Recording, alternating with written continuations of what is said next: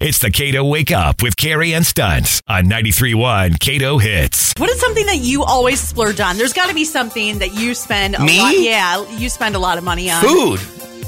Look at me. Meat. First of all, look at me. Second of all, meat, pizza.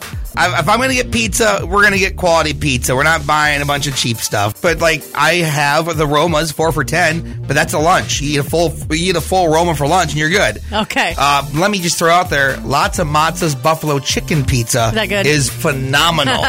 For a frozen pizza, wowzers. But since we're talking about food, let's go back to you said meat. I was talking about splurging on things. I wasn't talking about food. Oh. Well, I splurge on meat.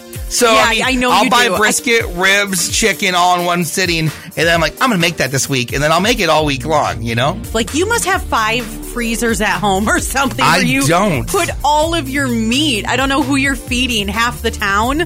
But, I mean, I will go to Encore, and I'll get a designer purse. Yeah. Every month. So you splurge on wait, you say every month? Every month. I won this one off Maha Bingo, though, last Monday. I won a Coach purse. You I'm get so a excited. new purse every month? Yeah.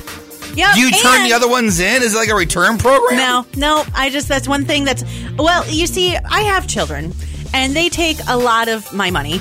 Yeah. So I need to keep some of that money back for me. I need to do something for myself. And so I'll splurge on a purse. Because that goes with me everywhere. All the time. I'm not sure we're on the same page. All day long. That's 12 plus purses a year. I don't see a problem with that. Does it have a built-in cooler for meat? No, it does not. Well, then it's stupid. Get rid of it. It's the KATO Wake Up with Cari and Stunt on 93.1 KATO Hits.